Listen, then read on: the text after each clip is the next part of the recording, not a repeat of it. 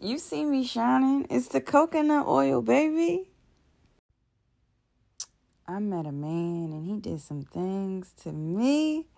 Got me listening to 90s R&B nonstop around the clock. After I said I wasn't interested. After I said I wasn't taking no one seriously. Now I'm sitting here thinking about what our grandchildren would look like. And if I can have you all to myself for infinity and what that would be like. Smiling from ear to ear for no good goddamn reason.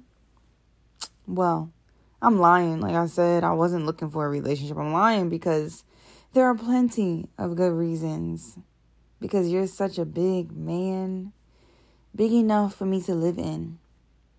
You offer safety and security and a space for femininity to flourish. You offer understanding and gentleness and kindness, and you know when to bite.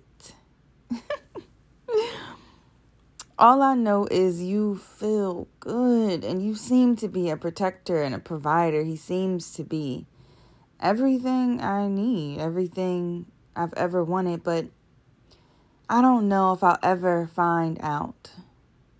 The death of the potential, I started already because I don't know if I'll give you a chance to save me from myself.